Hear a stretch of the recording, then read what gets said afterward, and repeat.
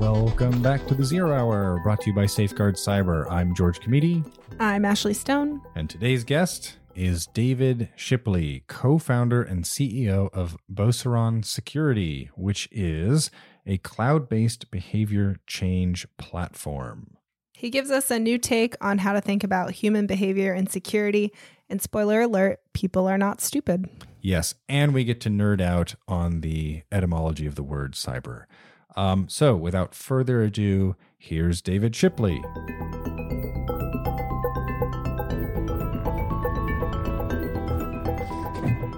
Dave Shipley speaking. Hello, David Shipley. Welcome to the Zero Hour. Thanks for having me. All right. So for our listeners who are less familiar with both you and Beauceron Security, let's start with you. Could you tell us a little bit about your journey into cybersecurity and how you got to where you are today? Sure. I'm a accidental cybersecurity professional. I've had a very interesting career path. I've been a Canadian Forces soldier, a newspaper reporter, a marketer for a university, and eventually the security lead for the University of New Brunswick. And, over the years, it's been an eye-opening Alice in Wonderland kind of journey. It began in cybersecurity in Mother's Day 2012.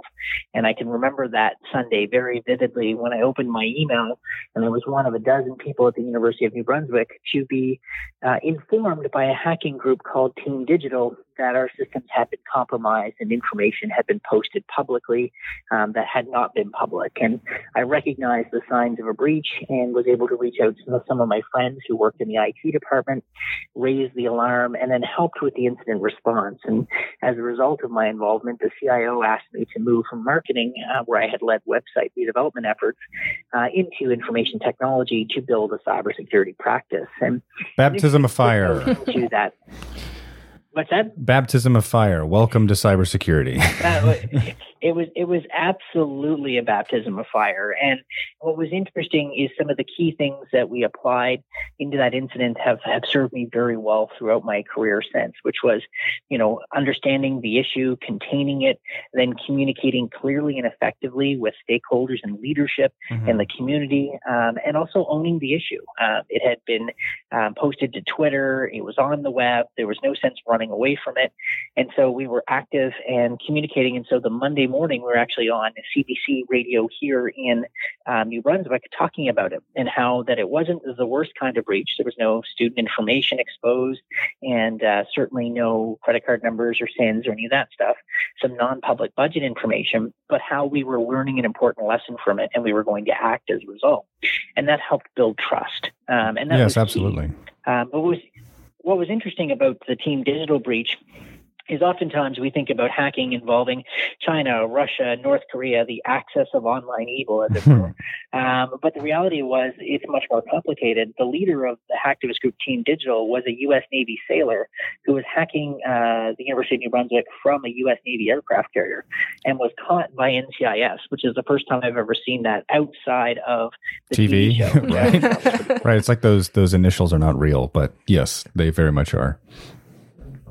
Yeah, it was very much a real eye opener. And then over a span of 5 years, I worked with the IT team, and it got real interesting. Universities are a great place to learn about cybersecurity because they are among the most attacked institutions on the planet.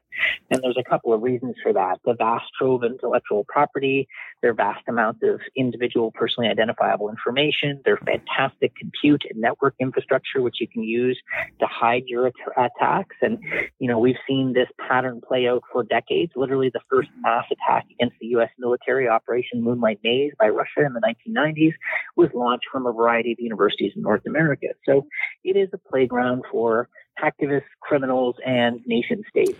Indeed. On a previous episode, we spoke with the CISO of the Ohio State University, Helen Patton, and just getting a sense of the university landscape, which I think we hadn't fully considered, that it includes everything from, the retail credit card machines in the university store to the technology that professors use to just communicate with their students. Some use Slack, some use whatever third party is sanctioned by the university, that it is such a varied and distributed technology surface that it seems like easy pickings for cyber incidents. It is, and it also highlights some of the difficulties that aren't technological. Universities are in a very interesting place where they're told to be places where information should flow freely and yet also securely. And these are two very difficult realities to reconcile. And you often deal with audiences like faculty members who are not accountable in the same way that traditional employee-employer relationships are. Mm-hmm. So you can't force faculty to do things. And when I came on to UNB, what's interesting about UNB is that it is the birthplace of one of the most successful cybersecurity technologies of the last 10 years, which is the QRadar SIM. And Q1 Labs that came from that was acquired by IBM for $600 million, one of our province's single greatest startup success stories. And that technology has now gone around the world to more than 6,000 customers. And when I arrived at UNB, I had access to this technology, and I initially thought cybersecurity was a tech story. I thought we could build the perfect system, that we integrate all of the things together, the AV, the SIM, that we could use machine learning and AI, and we could out-tech our way out of this problem. And the reality was you can't. Either you can't afford it because it's incredibly expensive. It's incredibly complex to maintain, so you can't staff it. But the reality is that's not where the attacks really happen or start. The attacks are human. 93% of successful malicious breaches against organizations come in the form of phishing emails. And we learned very quickly that if you don't balance cybersecurity, people, and technology, you won't actually reduce your risk. Yes. I mean, it's by way of analogy, I feel like the breach was your education in cybersecurity 101. And then the realization that you could not out-tech your way through the problem is probably like your graduate coursework in cybersecurity because you got deep in it. Absolutely. And one of the interesting things was I have a liberal arts background, so I'm not a computer scientist. I have some very basic programming skills, and I like to tinker. But I come from that school of thought where we give a lot of time and space to thinking about the meaning and impacts of words. You know, for example, the word cyber is bandied about all over the place, but few people actually know where it comes from and what it truly means and why it was chosen. Are you familiar with the history and story around cyber? It's my understanding that at least cyberspace was coined by William Gibson, the British, actually Canadian-American fiction writer. You are correct. That's the most recent reference, but there's a deeper story. So Gibson coining cyberspace occurred at the perfect time for policymakers trying to seize upon a way to describe the forthcoming information superhighway and all the change that was about to happen. But Gibson didn't invent cyber per se. He borrowed it from Norbert Weiner's cybernetics, which is the science of the animal and the machine and controlling communications. And that was a seminal work in the 1940s, 1950s, and Weiner's a very interesting mathematician-philosopher combination. But Weiner also didn't per se invent cyber. He borrowed it from the Greek word kybernetes, which in some translations means the helmsman or the steersman of a ship. Now, why would the founder of the field of cybernetics base it on a word for a helmsman on a ship? Because it's the perfect picture of the balance of things he was talking about. So if you picture this ancient Greek ship, at the back of the ship is a human being. That's the first element of cyber. And in their hand is the oar, the rudder, the steering wheel of the ship. That's the second element of cyber. That's technology. And the third element you can't see, it's control. So Weiner was really focused on this interplay between humans, technology, and the element of control. Beauceron, and the reason why we've taken the stance that we've taken, is that we believe the story should and always and must be humans in control of technology. Because the story of technology in control of humans in science fiction is the Terminator, and in tragedies in the real world, it's things like the Boeing airplane crashes where the computer systems took control from the pilots. Word. Also, bonus points for bringing in classical Greek etymology because that just appeals to the word nerd in me. No, that's very fascinating. And we talk about the human factor here a lot at Safeguard Cyber too, because I think like you, we see the front office and now to some extent back office operations like recruiting and even internal collaboration have moved into these essentially unsecured cloud-based systems, whether it's social media or tools like Slack or Teams. And all of that is now outside your traditional perimeter. So it requires this big rethink about the technology, but then it also requires a rethink about how you either enable, which we advocate, people to use those tools, or you try to clamp down, which inevitably doesn't work. It almost always lends itself to shadow IT issues, right? So it's about understanding human-centered security is what we try to call it. Absolutely. And, the interesting thing is when we started down the journey at UND, and I realized that if you educate and empower people, and this was the genesis for Beauceron, we were talking about how can we patch people? How can we update their skills, knowledge, and curiosity so that they can become part of the security fabric, that it's not an us versus them relationship. And so we started with this concept of patching people. And then over the course of doing a lot of activities manually, running phishing campaigns, trying to get people to take training, doing lunch and learns, doing marketing collateral, we saw the difference we could make. We saw that we could reduce phishing rates from as high as 35% to less than 5% to really change that negative story. And more importantly, we saw a growing cadre of people that knew not only what a phish was, but how to actually report it and let us know this was a real attack. And this was really great because we actually caught sophisticated attack targeting particular individuals that automated systems couldn't catch. Mm-hmm. And we coined that the sheepdog effect. So we turned people from the passive victims of cybercrime, the sheep as it were, into the active defenders, the sheepdogs. And which is why Beauceron as a technology and a company is named after a sheepdog from northern France. That and Australian Border Collie just didn't have the same ring. Right. But it's also like, yes, it's like the Pyrenees, which is one of my favorite breed stories where it's designed to specifically blend in with the sheep that it is protecting in order to ambush the wolves that come after them. But that leads us to... I learned something new. Yeah, that leads us to a perfect segue. Right. I love the idea of patching people. Can you tell us a little bit more about Beauceron security? Well, it's a fundamental belief that the people are not stupid.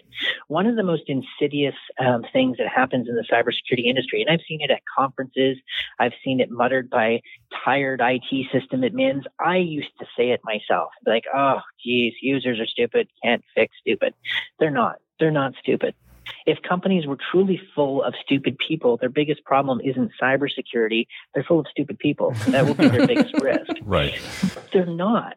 People are the greatest single asset inside any organization. It's what makes a company special, unique, and frankly, based on some works by Patrick Lencioni and others, is the single greatest source of competitive advantage. So how do you harness, empower, educate, maybe even hold accountable the people inside the organization to actually become part of the security team? And that's not with the traditional approach to security awareness and phishing.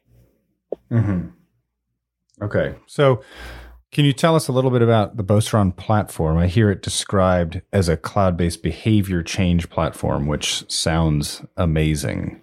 Is this, I want to play devil's advocate here, is this a form of gamification? But it also sounds like you're talking about controls that are put in place to actively educate and iterate and improve workforce resilience.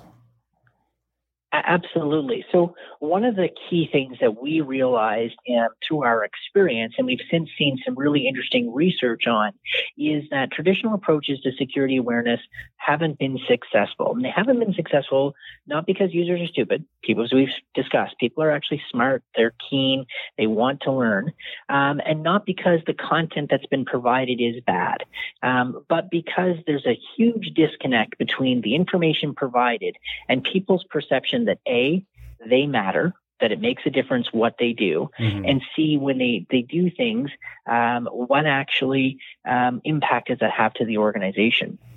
And so when we look at that, we came up with this idea of a personal risk score. And we used a risk score analogy because credit score had a bit of a familiarity to it, but we flipped it because we wanted to set people up to think about risks rather than just about the concept of security, which frankly may be impossible. No one can ever be fully secure, right? But you can manage your risks. And so we developed this risk score. It starts at 500 is low risk. That's great. If you have a high risk, it's 1,000.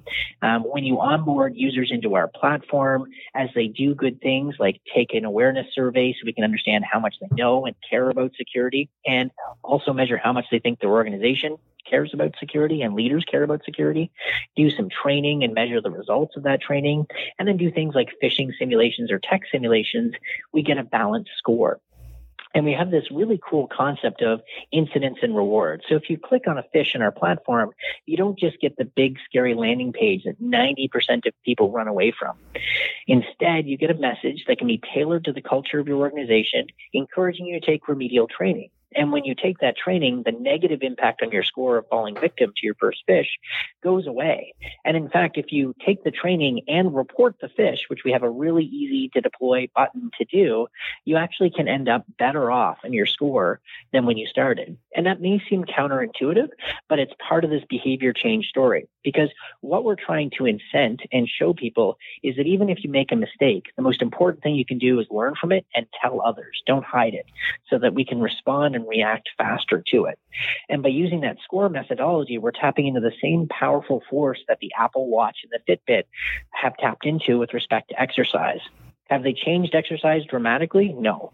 But have they given people little nudges, encouragements, celebrating small steps and successes, and bite-sized information to change their behavior that in the longer term has a dramatic impact? Yeah, so that's very interesting. Is it up to your customers to decide, like, what are the benefits of a lowered risk? Are they offering internal rewards, or, what is the incentive structure within inside the company to keep users engaged with that learning?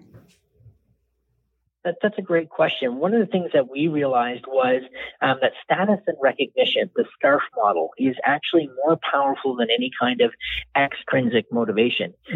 People love being told, thank you. Good job. We appreciate this. It mattered. That goes so much further than anything else inside an organization.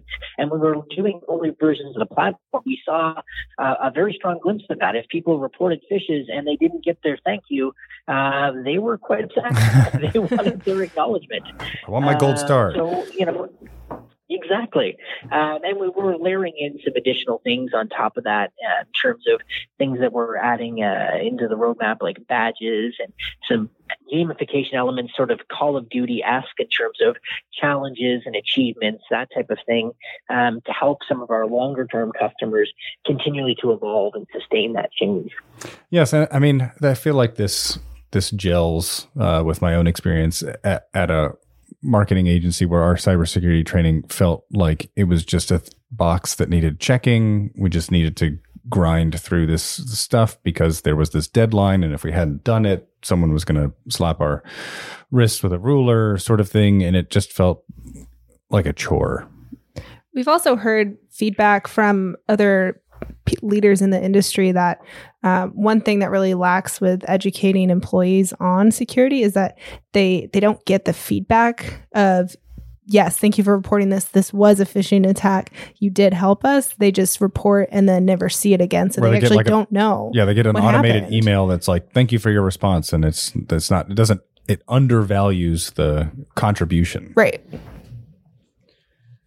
Absolutely. And in some cases, we're our own worst enemies in the IT field with respect to encouraging users to do the right thing. Because what happens in many organizations that don't have automated tooling or things to help users get proper recognition for reporting phishes is it goes to the IT help desk. So they may have set up a phishing@yourcompany.com and it goes into that inbox, and then the help desk, whose entire business operation now has been geared to rapidly responding and closing to issue, trouble issues, etc., they don't really want to take the time to dive into that issue, celebrate when people catch a really tricky campaign and respond back. They just need that ticket closed because that's how their metrics or incentives are structured. So we're not actually giving the right information to the right people in the organization to find out that the threats are there and to actually celebrate back to the end user. And there's some additional automated tooling to help speed that process up, but it still is a value-add activity that many organizations just aren't resourced to deal with, because that's the equivalent of walking around a building and checking the fire extinguisher tags to make sure everyone is safe. But the reality is most buildings are so much on fire that they're worried about evacuating the people. Right. We're always reacting. We're not actually proactive in security. I love that. So it sounds like there's two ways to think about this. There's the general awareness of security and understanding how your behavior impacts, but there's also different ways to think about security within how you use different tools or applications. How do you address that when you're trying to work on human behavior?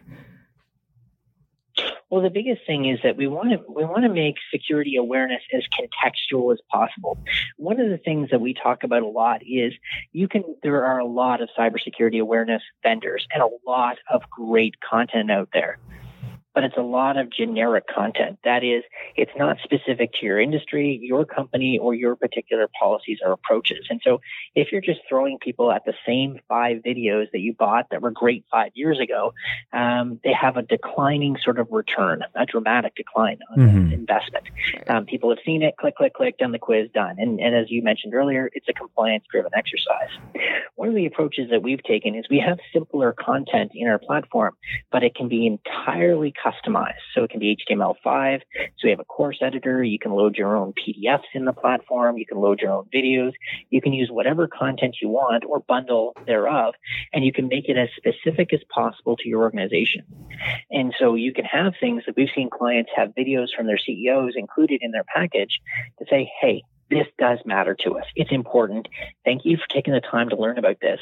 If we suffer a cyber attack, we could suffer the loss of revenues. We could lose out in terms of having to have cutbacks to our company or lose public trust. And those have real impacts to the company, and it makes it real to the employee. Particularly when you talk about as much as possible, here's what we experienced last year. Yes, not an abstract danger. Exactly. It's a real danger with real examples. And we're starting to see more mature organizations, mostly in the financial industry sector, really embrace that model of this is not just a compliance exercise. This truly does matter to our safety.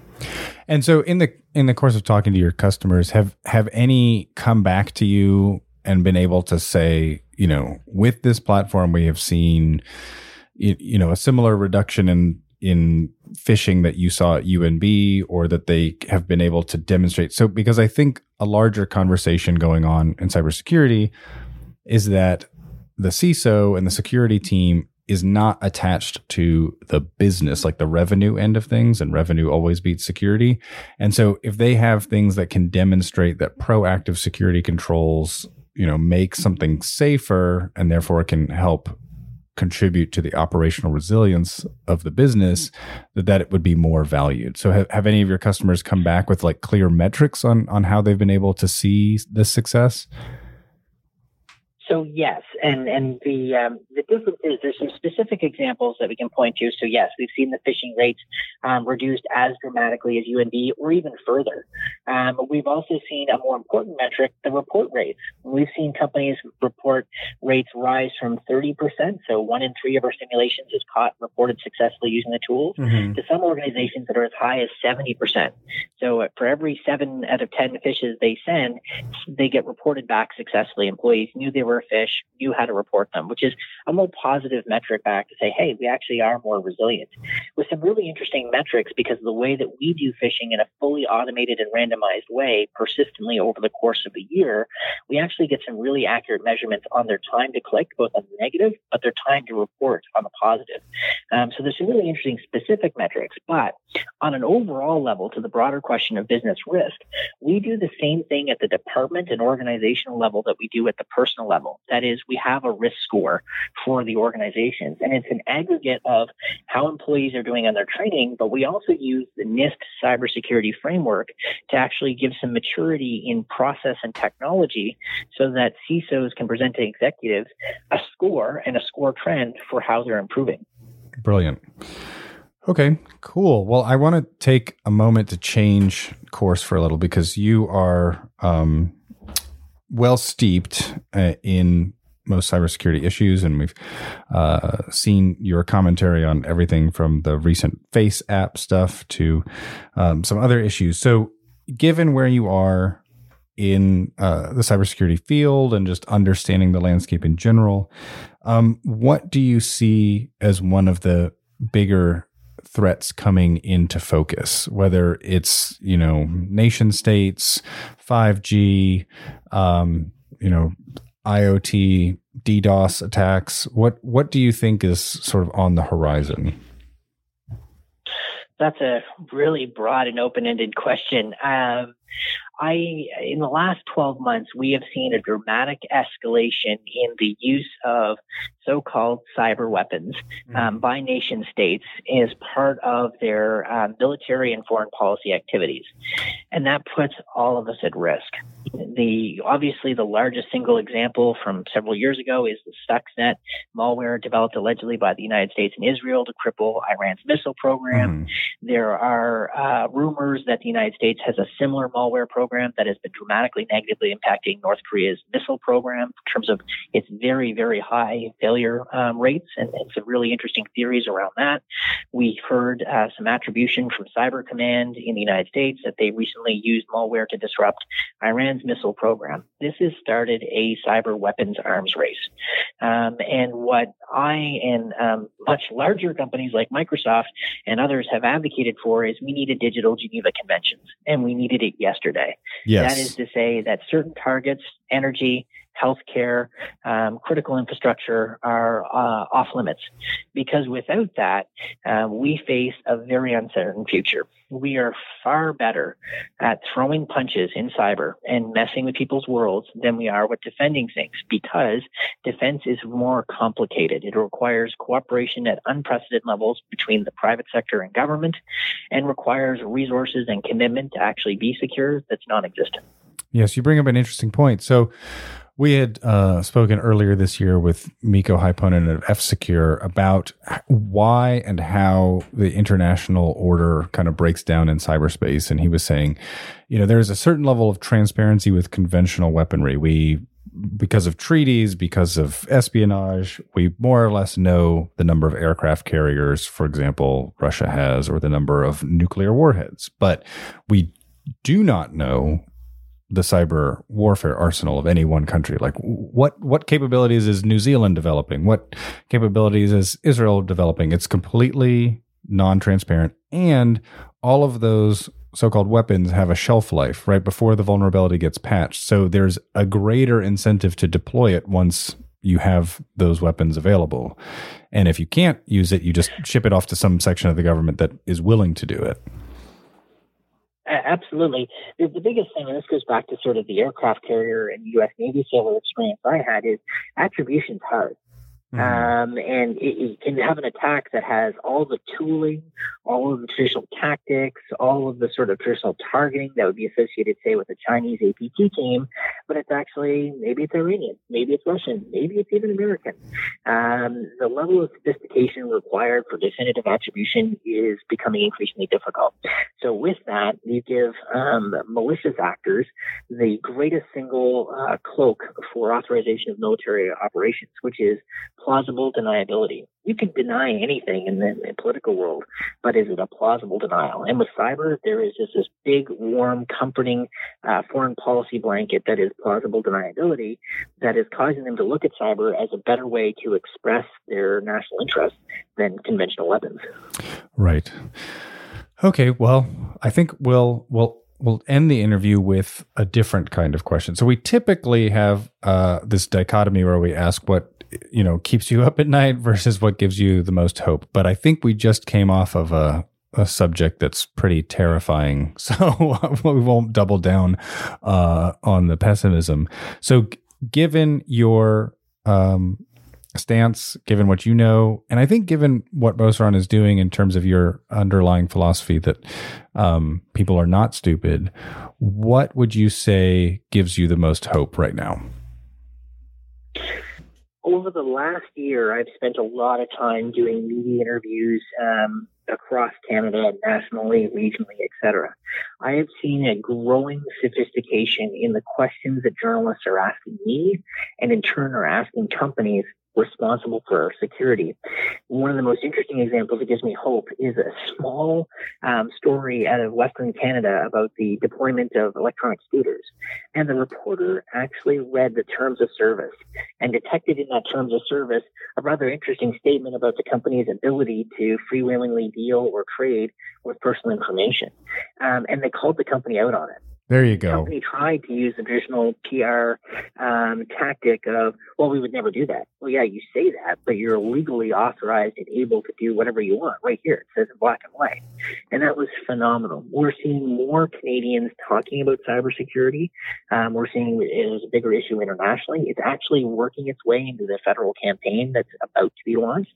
We saw one political party actually announce a kind of a safe devices certification program, similar to, say, maybe the ULC standard for electronic devices. So, things can change. And I would say the most empowering thing is people are starting to push back and question, whether it's the prevalence of smart speakers and some of the creepy things they're doing, and people are pushing back with their wallets on that, or it's the demanding of real privacy laws like what Europe has implemented in the form of GDPR.